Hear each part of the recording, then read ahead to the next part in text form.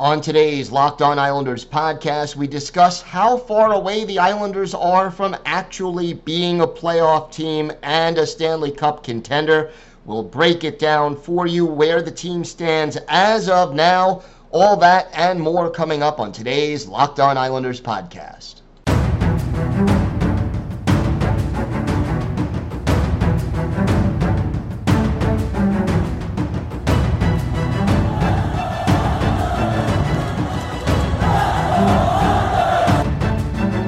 Slides it out for Ekblad. Back to Hoffman. Blocked by Polak and Price. Another spectacular stop. Broussard tees it up and a save is made by Bobrovsky. Nelson. Barzal with the open net and he scores!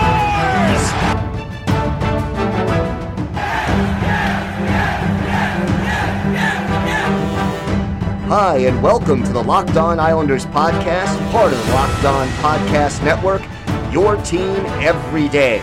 I'm your host, Gil Martin. I'm an Islanders columnist and historian, and I wrote the book Ice Wars, which covers the complete history of the Islanders' rivalry with the Rangers from 1972 to the modern era.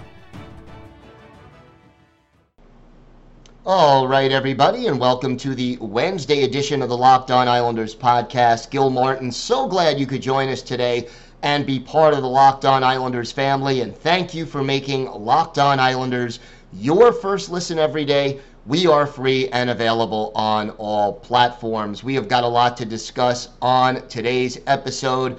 But first, if you've got something Islanders related on your mind, if you have a question for us, a comment on something we already said and discussed on the show, or maybe a topic you'd like us to break down about the New York Islanders, feel free to send us an email. The email address, lockedonislanders@gmail.com.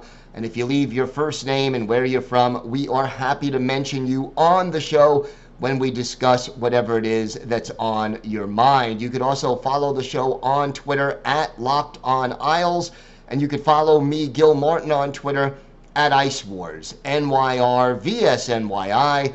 We will keep you up to date on anything happening during this very pivotal off-season for this team, whether it's trade rumors, free agency, or anything else Islanders related. If it's happening to the New York Islanders, you'll hear about it here on the Locked On Islanders podcast. So it's still all quiet on the free agent front, officially at least.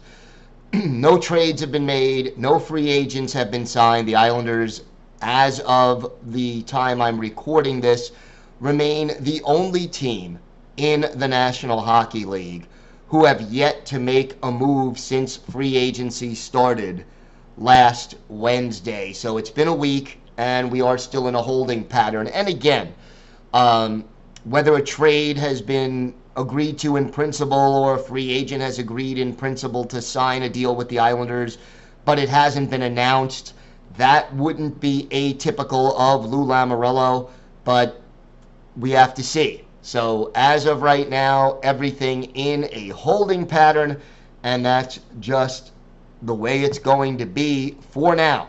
So as soon as something is announced, we will discuss it, break it down, and let you know.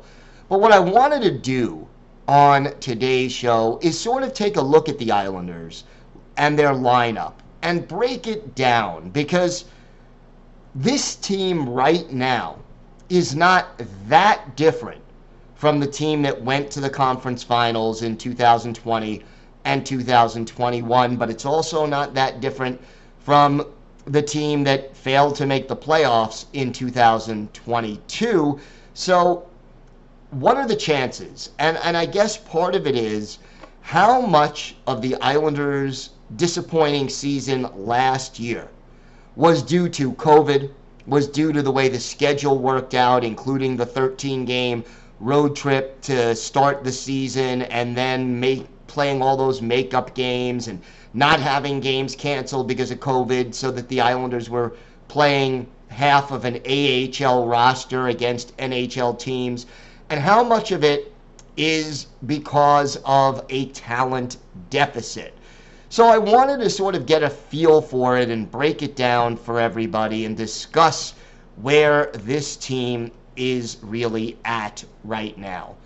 And to me, I want to start in goal, because I think that is, quite honestly, the biggest strength that this team has right now.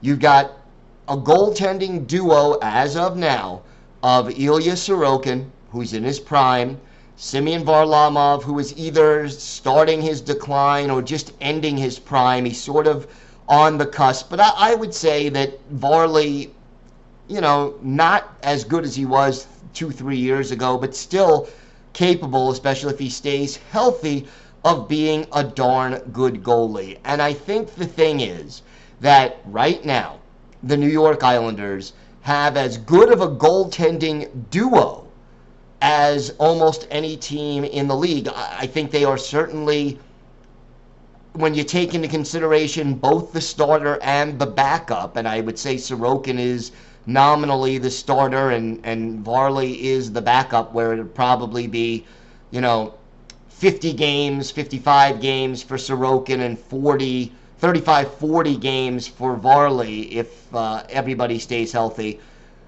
I think that duo is as good as any in the league. And the thing that provides for you is that it means that the Islanders can stay in almost any game they play. Because when your team makes defensive mistakes, you've got goalies who can bail you out. And even when the Islanders were doing well, when they went on those 2 runs to the conference final, having goalies who, when your defense makes an error, comes up with the big save. The Islanders traditionally, under Barry Trotz and Lou Lamoriello, even when they were winning games, they were being outshot numerically most of the time. And, they'd be outshot 35 to 25 or 35-30 or whatever it was, but they'd still win 3-2 or 2-1 or 3-1 because the goalies bailed out the team when they did make a bad mistake, and the quality of the shots, because of the way this team played defense, was usually not that good. So, out of the 35 shots, maybe 5 of them would be really dangerous, an odd man rush or a rebound or a guy coming in with a lot of speed into the offensive zone. And when you combine that with 2 really solid goaltenders, you're going to keep the goals against down. And I think had Semyon Varlamov been healthier last year, remember he started the season, didn't play in the preseason, started the season injured.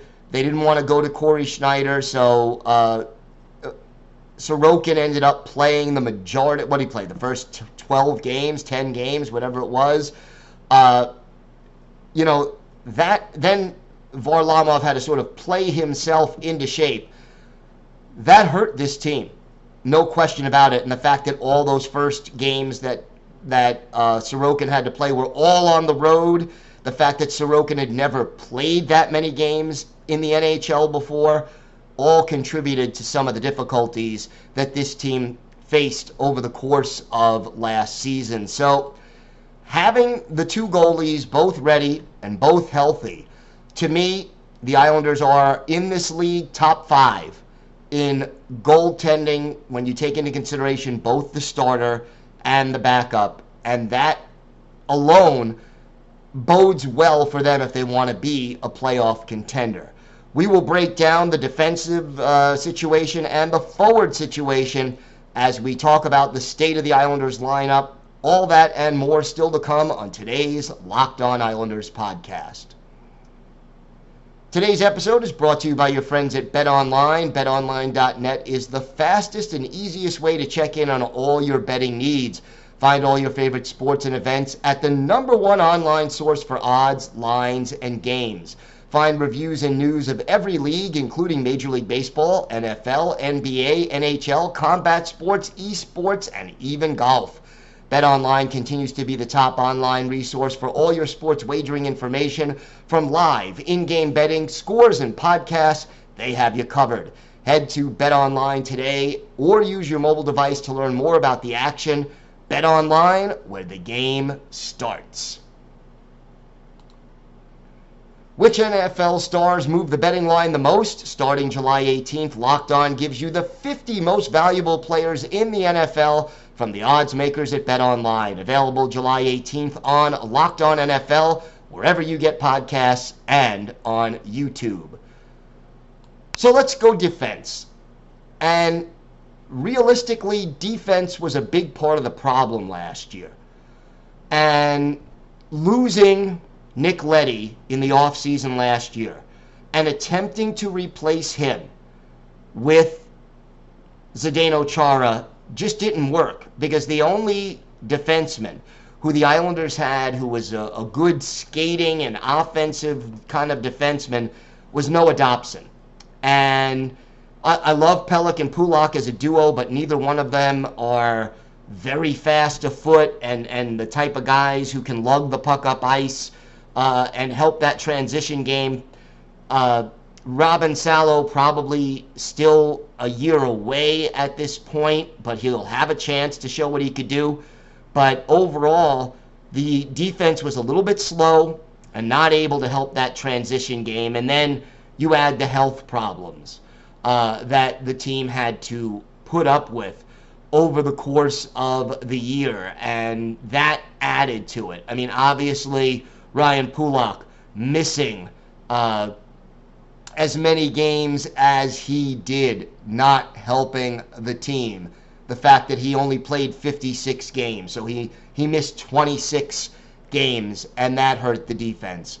Then you had, COVID ravaging the defense. And, Robin Salo played in 21 games, Grant Hutton 16. These are guys who you would have preferred that they, play a game or two, but they were pressed into duty.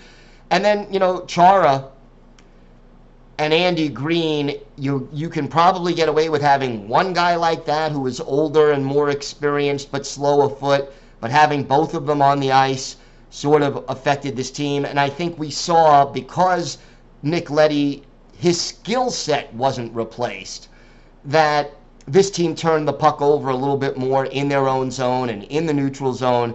And that ended up creating more quality scoring chances for the other team. And that certainly was part of the problem.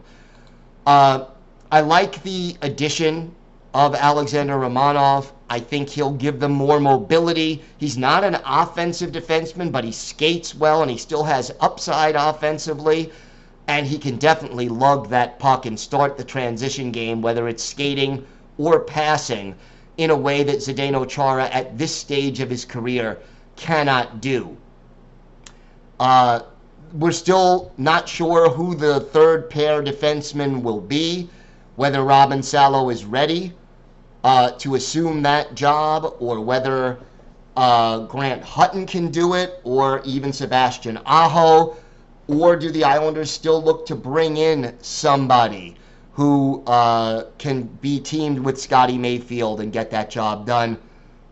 That is something we will know before training camp starts. But I think 5 spots are more than adequately filled in at this point. I mean, Pelech and Pulock as good a first pair as defensively, at least, as you're going to get. Dobson still on the upswing, Romanov still on the upswing, and Mayfield, for considering his very low cap hit for one more year, still able to get the job done. Defensively, I think the Islanders are in the top third of the league, maybe somewhere between 10th and 12th from top to bottom. Still need, I think, to add one more player, but we'll see what they end up doing. And then there's the forwards.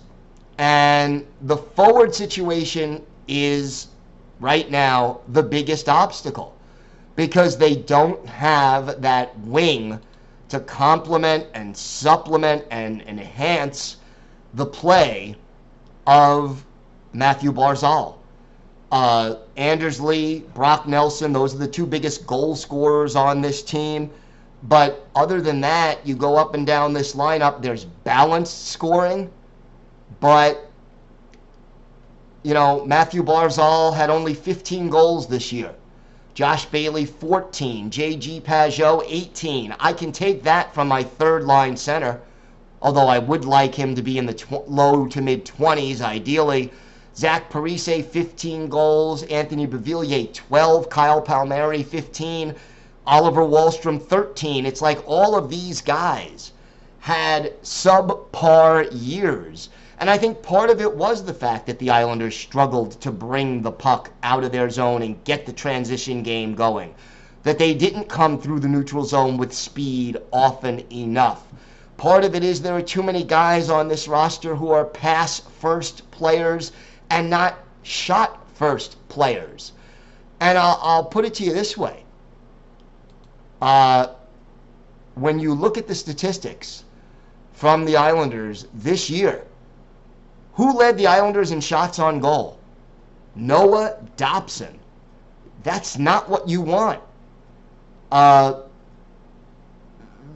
fact of the matter is your top 5 in shots on goal: Dobson, Brock Nelson, Matthew Barzal, who we know is not a shoot-first guy, who barely had a little more than 2 shots on goal per game, Anders Lee, and Oliver Wahlstrom, even though Wahlstrom, missed 9 games and didn't have very much ice time. You just don't have enough shooters on this team, and you just don't have enough goal scorers on this team. Last year, only 2 players reached the 20-goal mark, and that was Nelson and Lee, and nobody else had more than 18. So forward-wise, there's balance, but there isn't enough firepower. And it is very hard over an 82-game grind to win every game 2-1, 3-2, 1-0. You need a little bit more of a margin for error.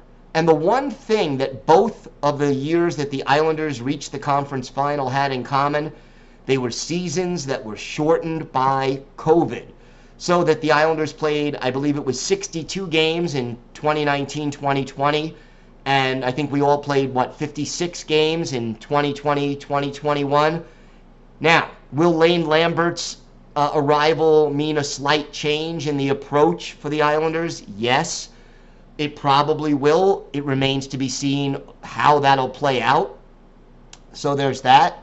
But overall, you need a little bit more firepower. The Islanders were 22nd in the league in goals scored and 7th in goals against. And if you're going to be 22nd in the league in goals scored and you want to make the playoffs, your goals against have to be top 5. And they just weren't quite there. So I think the problems on defense and the lack of firepower combined hurt this team. One more scoring forward, that 30-goal guy, that elite goal scorer that we've been talking about, really could make this team whole. And it just becomes a question of whether or not Lou Lamoriello will go out and do it. I think this team is capable of getting into the playoffs the way they're constituted right now. But when you look at Carolina, the Rangers, the Penguins, the Blue Jackets, the Devils, even the Capitals, it won't be easy in this division. For the New York Islanders, it's going to be very competitive, and I would feel a heck of a whole lot better if they add that bona fide goal scorer before training camp opens up. We'll see what Lou Lamoriello does. We're still waiting on that hockey trade, but hopefully we'll get some news about it soon.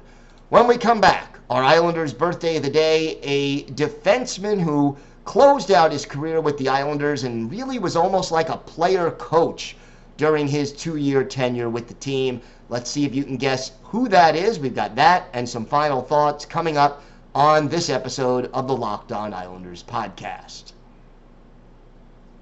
Time now for our Islanders' birthday of the day, and Monday was the 41st birthday of former Islanders defenseman Dennis Seidenberg. Seidenberg, a native of Germany, originally drafted by the Flyers in the 6th round back in 2001, started his professional career in Germany and joined the Flyers in 2002-2003. Then went on to play for the Coyotes, the Hurricanes, the Panthers, the Bruins, and then joined the New York Islanders in 2016-2017 in 73 games that year. Seidenberg scored 5 goals, had 22 points and 32 penalty minutes, and he was also a plus 25 that year.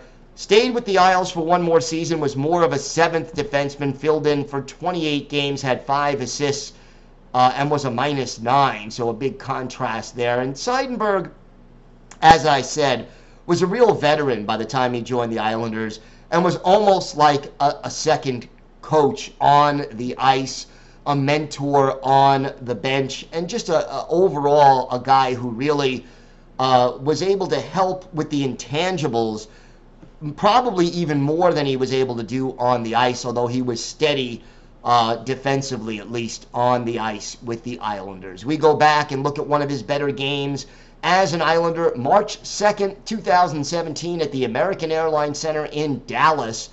Thomas Greiss, the Islanders goalie, Antti Niemi, the goalie for the Dallas Stars, and it was the Islanders getting on the board first. Ryan Strome, his 12th from Jason Chimera at 9:29. Isles up by a goal, but it was short-lived. In the closing minutes of the period, Calvin DeHaan off for high sticking. The Stars get a power play, and Jamie Benn cashes in his 22nd.